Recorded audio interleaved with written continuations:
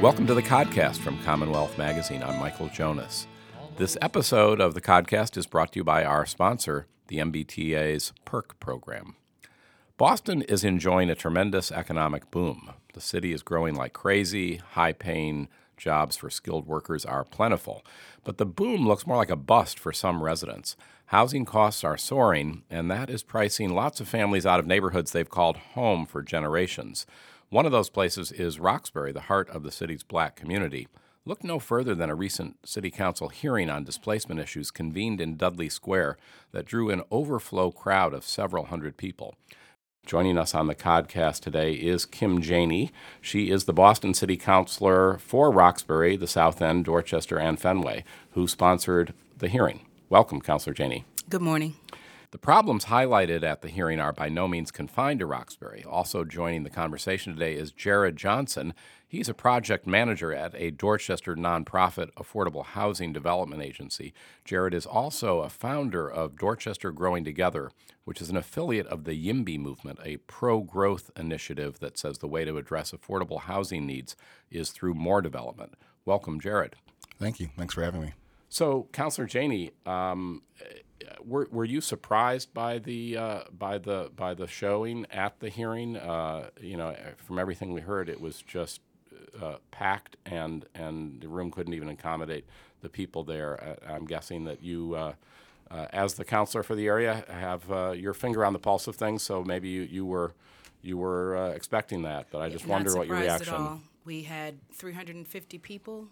Overflow, standing room only. We had to accommodate folks in another room where people could sit and view. The interest in the hearing was very high because the issue is a very hot issue, and people are feeling the heat. People are being pushed out of our neighborhood, and so we need to make sure that we're coming up with creative solutions to keep residents who want to be in Roxbury in Roxbury. And, I mean, is this something that does your office hear from people on an individual basis? I know, people come for constituent services. Do you get calls from families? What is the nature of it, or what do you hear from people? Calls around eviction, displacement. Some folks have been displaced through fires. Others who are having a difficult time paying on their property taxes. So there are a lot of things that contribute to this crisis. One in particular, though, is that we, for a long time, have been locked out of home ownership, many communities of color, for a number of generations, which has then created this wealth gap that we see in Boston. And so there are sort of generations of families that have been renters, and they're much more vulnerable to what's happening with the market. And in my district, it's 81% renter-occupied versus 18% owner-occupied, so they're much more vulnerable. The renters are much more vulnerable because, landlords can come and raise their rents or sell the building, convert it to a condo, and residents then find themselves looking for a new place and often cannot find it. If they are able to stay in housing, they're often paying much more than 30% of their income in rent, which makes it very difficult to save and purchase a home if that's what they would like to do. So it's a really challenging issue. And in particular, I know there's been concern for some time that the sort of gentrification or displacement pressures were gonna reach into Roxbury. In some ways, it's as you move out the city along the Washington Street, you go from the South End into Roxbury, and so in some ways we saw this story play out, over the last several decades in the South End, which certainly has a very different sort of economic composition, the residents there than it once had, and everybody says, Roxbury's close to the city, it's got beautiful housing stock, and it's almost sort of ripe for this kind of pressure. How do you see the challenge, Jared, of what's happening there? Yeah, I see it as a couple of different things. I see it as, supply is obviously part of the issue. If there's not an adequate supply and there's not the laws in place, then it's very easy for developers to just say, all right, well then, if we can't accommodate the units, then we're just going to, do those condo conversions that the council talked about. And it's also a regional issue. When you have wealthier white communities in, say, Back Bay, saying on top of an MBTA station right on Boylston and Mass Ave, that's too tall, then what happens is it's a trickle-down effect. So you have the folks who were going to be in that building, who the loss on who are not in those floors that are taken off, then go to the South End, and then they price out folks in the South End who then go to JP, who then go to Roxbury. So it's a lot of different things. It's a lack of supply, it's a lack of tenant protections, and it's also the fact that we're not having a regional approach. I mean, I'm glad that we started to have some of the conversation in that Metro Mayor's issue, but what happens in Newton and in other areas of the entire metro affects Boston, and it affects communities like Roxbury. Mm-hmm. And at the same time, I know the city, I don't know if I'd say they're a little defensive about the work they've done, but just early in December put out a report saying that I think about 1 out of every 5 housing units in the city has some kind of protection. The city was kind of touting that, but it's, I think, the highest percentage perhaps of any large city in the country. But as helpful as that might be, it doesn't seem to be enough to respond to the needs that are there. Many of those, though, are deeply affordable. So you're looking at public housing stock. So for folks who don't live in public housing, who earn too much money for public housing or some other kind of income-restricted apartment, are left to the marketplace. And so for many of those families, they are just pushed out when rents go up. So they can't necessarily afford to compete in the market rate rents. And so they're very vulnerable. And so many folks I've heard from who are moving to Randolph and Brockton and other areas because they can't afford the rents here and they can't afford to buy here. Mm-hmm. The council's right on the money in that, and that a missing spot is that middle income housing for folks who are just above the technical what we call affordable housing in that 60% of area medium income range, and that's the housing that I think can be built through the market with little to no city or federal subsidy, but it's going to take us changing the way we look at things. So what does that change have to be, both from the private development point of view, or just go ahead and sort of tackle that? That's sure, the world you work within. I think there's 2 main reasons why we're not building that style of housing. That is the cost to build it. What our zoning and permitting incentivizes is that luxury housing, and so we've got to look at not just for everybody, but if you're building a certain type of housing, let's look at how can we make permitting and zoning easier for you.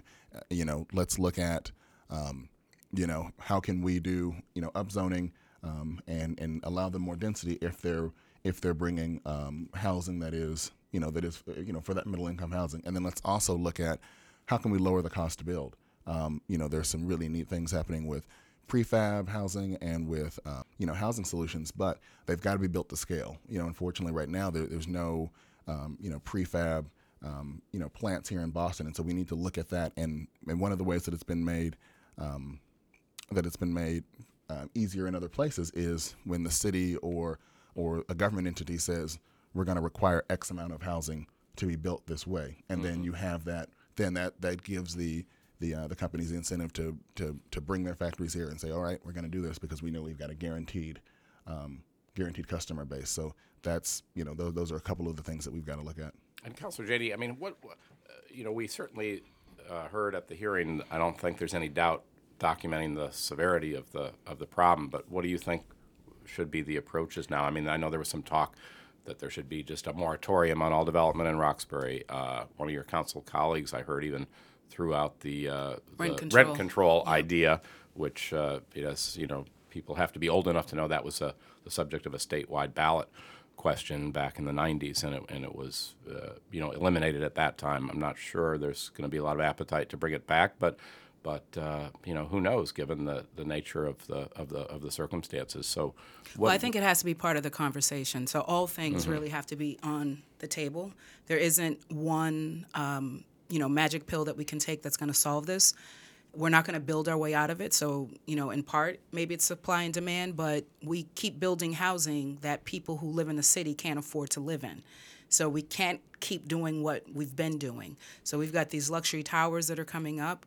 We've got the upzoning that's happening where neighbors and residents are not really pleased with that process. So, one question is, how do we really engage residents in the conversation in a different kind of way that they can be part of the solution? I think there are some things that we can do at the city level, like a vacancy tax, graduated transfer taxes to discourage flipping. So there are all kinds of things that we've got to look at. The condo conversion ordinance is getting ready to expire. We've got to look at that. When we have affordable units that have expiring use, and most of them all do, we've got to make sure we're keeping track of that so that we can extend those leases and that they don't become part of the market rate rentals. And we have to be intentional about those folks in the middle. When we talk about 60, 70% AMI or 80% AMI, for many folks, particularly... AMI is what, the average median income? Yes. Okay.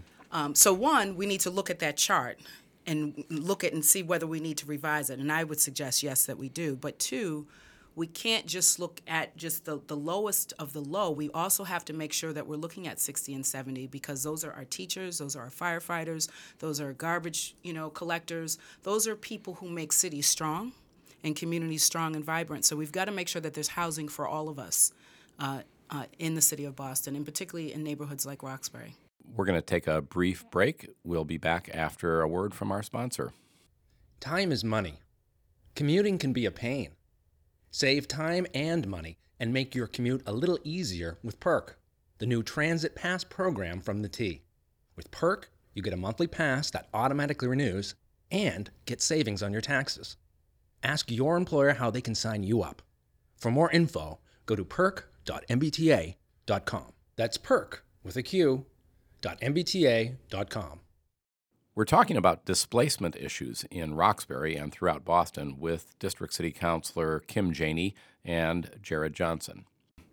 I mean, what about this issue, Jared? I mean, this has been part of the debate about, can we build our way out? Is it simply a supply and demand issue, or is it that, but are there other dimensions as well to it? Yeah, no, it's definitely not just simply a supply and demand, but all of the tenant protections, everything is easier when there is more supply. If we were to wave a magic wand and we were to have the best tenant protections in the world, but we were still having some of the roadblocks to development, then we would still be in trouble. We would still be in trouble because we're still growing as a city, and a lot of the animus that that happens when we talk about the city growing is because people have in their mind who that growth is, and it's a white millennial in a tech job, but when we're also not building and we're also not adding supply, we're not making it easy for immigrants coming from Puerto Rico, or well, not immigrants from Puerto Rico, but people from Puerto Rico and immigrants from the Dominican Republic and other places, returning seniors, folks who grew up in Roxbury, moved to Randolph, to raise their kids, and now that they're empty nesters would like to come back. So it's definitely not just about supply and demand, but there's if we can kind of move the Overton window, there's definitely not I don't see a future in which the housing stock and the visual look of Boston stays the same and we have affordable housing. That to me that doesn't jive, and to me it's like the community and the neighborhood is the people. And that's not saying that we need to raise a single family neighborhood and put up giant towers, but it is saying, in a neighborhood full of triple deckers, if there is a space where there's, two triple deckers that have burned down or something, and there's a decent sized lot, that does mean being okay with, instead of just two triple deckers going up in 6 units, maybe it's 12 units, or something larger. So I think that's a part of it. It's not just supply and demand, but supply and demand is a big part of it. So I think one of the things that was crystal clear at my hearing last week was this feeling of housing being created for people who don't live here at the expense for people who do live here. And, the question of how we do development without displacement, making sure that there's strong anti-displacement language and intention, making sure that we are intentional about who we are trying to welcome into our city, because it is our people that make our neighborhood strong and make Boston the city that it is. And so we've got to be very careful to make sure that, there are protections in place for homeowners as well as renters, that we're doing more to offer affordable homeownership opportunities to close this wealth gap that we have in the city of Boston, which we all know now is $8 for a black family versus $247,500 for white families in the city of Boston.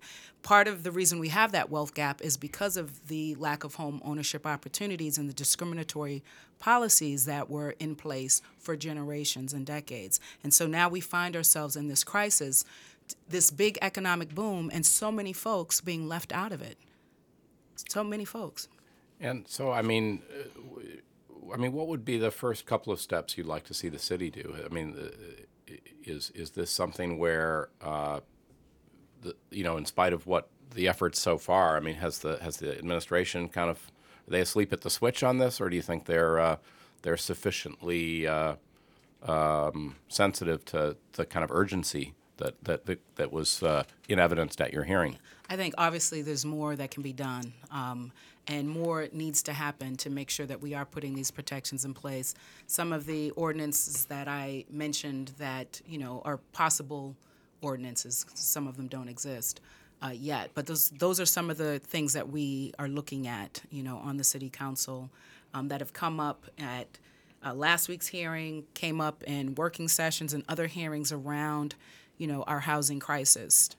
And I think, certainly it's at the top of my list in terms of my priorities, making sure that we're doing all that we can to ensure that Roxbury residents and residents across the city can stay in the city.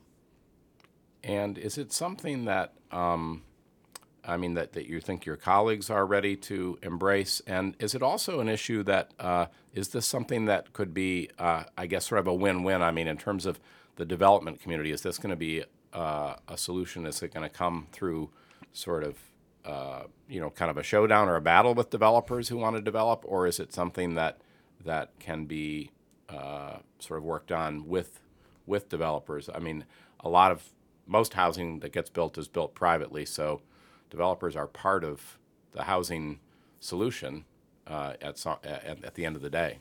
So I never try to speak for my colleagues, but I would imagine that they're hearing from their constituents as well. Mm-hmm. This is a crisis that is facing several neighborhoods across the city. It's not just Roxbury.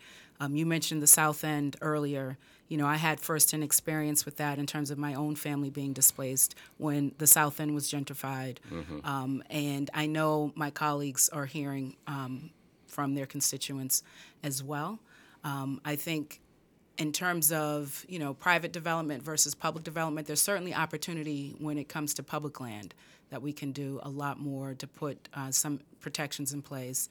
And then we can also just make sure that there are protections when it comes to some of the other things that I mentioned earlier. I think the other thing, though, that is missing, particularly, as I think about the district that I represent, we often talk about the need for affordable housing, which we certainly need, and we need to make sure that residents can afford to stay. But we also have to make sure that there are opportunities for economic mobility. Part of the reason why people can't afford to stay in our city or in different neighborhoods is because their incomes are not keeping pace with the rising cost of housing. We see in a neighborhood like Roxbury, over a 5-year period from 2010 to 2015, an increase in housing prices of 70%. That's compared to the city overall of 36%. So Roxbury as a neighborhood has doubled what the city has done, and it's not that our incomes have doubled. Our incomes certainly haven't doubled. So we've got to make sure that there are more opportunities for better jobs. We've got to support our small business owners who often create jobs for people in our communities, people of color, women, immigrants, all the people that make our neighborhood strong. So it's got to be not just a housing side, but also an economic mobility side to this. Yeah, I'll absolutely second that. I think, we definitely need more jobs in neighborhoods like Roxbury and Dorchester, both for the economic development of the residents, to help with traffic problems, so many things. And I think that's where, the right kind of mixed development, the right kind of mixed use development can help. And putting in there, some language around local hiring and making sure that when you're putting up these mixed-use developments that they're hiring local. And I think also going back to your question about the developer thing, I think it's absolutely going to have to be in partnership with development, because in the city of Boston, it's 100% of the building that we do is done by private developers. Some of them are nonprofit developers, like the organization I work for, but so that absolutely is part of it. And I think to use an analogy, with cars, and I know that cars are not the same as housing, but it's the most similar long-term kind of finance purchase. If we had some artificial restriction on the number of Camrys that Toyota could make, they would say, okay, well then fine, then we're going to make, we're going to just make Lexuses. But, absent that, they're able to make a lot of money off of that, cheaper product. So I think, if you are incentivizing it and you're removing some of those barriers, you're absolutely going to find them making that kind of housing. And I think if there was a study, and I wish I could remember the exact source, but the study was talking about how, when you have super restrictive permitting and zoning processes, what happens is and a lot of times either the worst of the worst developer is the one that comes out on top, or the one with the most money, because you've a lot of times the developer who is the most well-resourced, the most connected, and is going to charge the highest rents. Or sometimes the least savory is the one that comes out on top, because they can put up with all of the back and forth and the long delay times in zoning because they know they're going to get high rents out of it. Or they can go and talk and schmooze to whoever they need to get it done. So if we want different kind of developers, if we want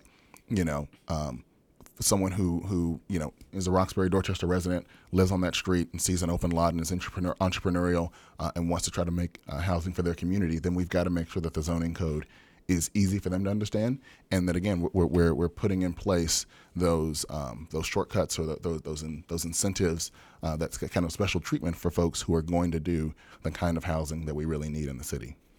Well, too often, I think developers are just looking at this through the opportunity to kind of snatch and grab some money. And there aren't enough of the developers who really want to build strong communities, who are part of the community. There are some, but not many. And so, I think we've got to do more to hold developers accountable to working with communities and creating the right housing mix. And there are many who would argue that the zoning laws are not strict enough, or even if they are strict or loose, it matters not, because when they need a variance, it goes to the ZBA, and then the ZBA approves the project anyway. And so we've heard, much of that at the hearing last week. So we've got to look at how we do this right, how we get the right mix of housing, how we involve folks in that conversation that is solution-driven, so that we can move forward as a city. And how about this question about zoning limits or density? I mean, that's always kind of the big the fear people have, or there's talk that if the development's too dense, then that there's actually, to Jared's point, although that wasn't what he was talking about cars, the spillover question is always there's going to be too much traffic or there isn't enough parking. And a lot of people have argued that, we need to rethink the way cities operate. It's, not everyone is going to rely on a car. And also in terms of density, the city is growing, sort of going back toward, sort of the high water mark. When, there was, I think at one time, 700,000 or 800,000 residents. 800,000 people. We're now maybe around 700. But the household sizes are smaller. Again, that's a function of just the changing ways people live. It's also a function of the wealth in the city, that, units that in the past would have had a family of 4, 5, 6 people now may have 2. But the result of that is that the housing units we have aren't accommodating the same number of people. So if we're pushing our population up at the rate that we are, you can kind of see the case being made that we need to be welcome to more density. But that's a concern. In every neighborhood, there are people who essentially resist seeing any change in kind of the physical composition of the housing stock. Yeah, change is tough. A growing city has growing pains. I think when it comes to density, you've got to look at the right kind of density, the right mix, once again, with the housing. There are a couple of projects that I could reference in my district, one on Townsend, which is looking at 300 units, which will really change, the entire composition of this particular neighborhood. And residents are deeply concerned. And so that is too much. And they'll never have enough parking. Mm-hmm. And the more parking you have, the more cars you'll attract. Exactly. And there are too many cars, and that's why we have this new normal of this crazy traffic in the city. There's another project closer to where I live that, I supported during the ZBA hearing that had, as of right, 5 units. Some of the neighbors thought 6 was a good mix. They wanted to do 8. By doing 8, one, this was a builder that was doing kind of sustainable building, nice and green, so environmentally friendly. They had more parking than actual number of units. But most important, those 2 additional units would have brought the cost of and this was all home ownership, would have brought the cost down to under $400,000. That's what they were hoping. By adding those 2 additional units, we can get the cost down. Without it, it would have been $600 plus, which in the average, home price in Roxbury is $680,000. So those 2 additional units could bring the cost down. We can't say we're concerned about gentrification and displacement and worry about our own parking needs and fight against a project that would have only brought 2 additional units. So instead of 6, 8. Right. Well, that sounds like kind of the...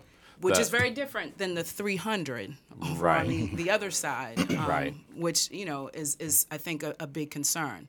So, you've got to make sure you have that right mix of housing, and you've got to prioritize people over parking.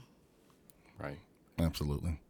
And it does sound like that's kind of the ideal, though, kind of win-win to look for, where you're responding to kind of the demand side, the kind of demand for more housing, but by doing it, that was a project that was also able to lower the kind of entry price and address not just the sort of overall demand for units, but it addressed some of the issue around housing affordability.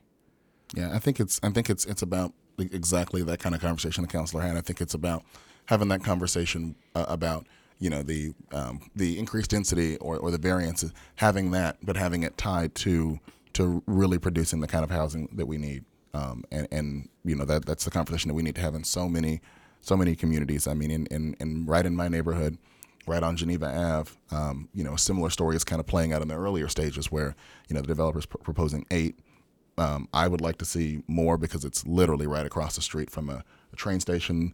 It's on a 1-story vacant retail use, so you're not displacing anybody. I would like to see more if they can tie that to those more units, bringing the price of it down. And so I think it's absolutely having those conversations and really, really like I said, challenging our neighbors on that. You can't talk about wanting less traffic and wanting more affordability, and then also say, well, if it's between, and this was a quote literally said, if it's between having a respectable number of people and quality of life or affordability, I'll go with quality of life. And so that's when it's about pushing that and saying, it's their quality of life, but it's sure an extra 2 people, others. An extra 2 to 4 people is not going to ruin your quality of life. Not and especially in this site that is ironically right across from train station, but also right across from a truck loading zone in the backside of a grocery store. I don't think that some building is going to change the look of the neighborhood. Right. Well, I want to thank you both so much for coming in. It's been a great conversation. Jared Johnson, thanks for being on the podcast. Thanks for joining me. And thanks for having me. Boston City Councilor Kim Janey, thanks to you too. Thank you. Thank you for having me. And this has been another episode of the podcast from Commonwealth Magazine. I'm Michael Jonas. Listen to us every week here. We'll see you next time.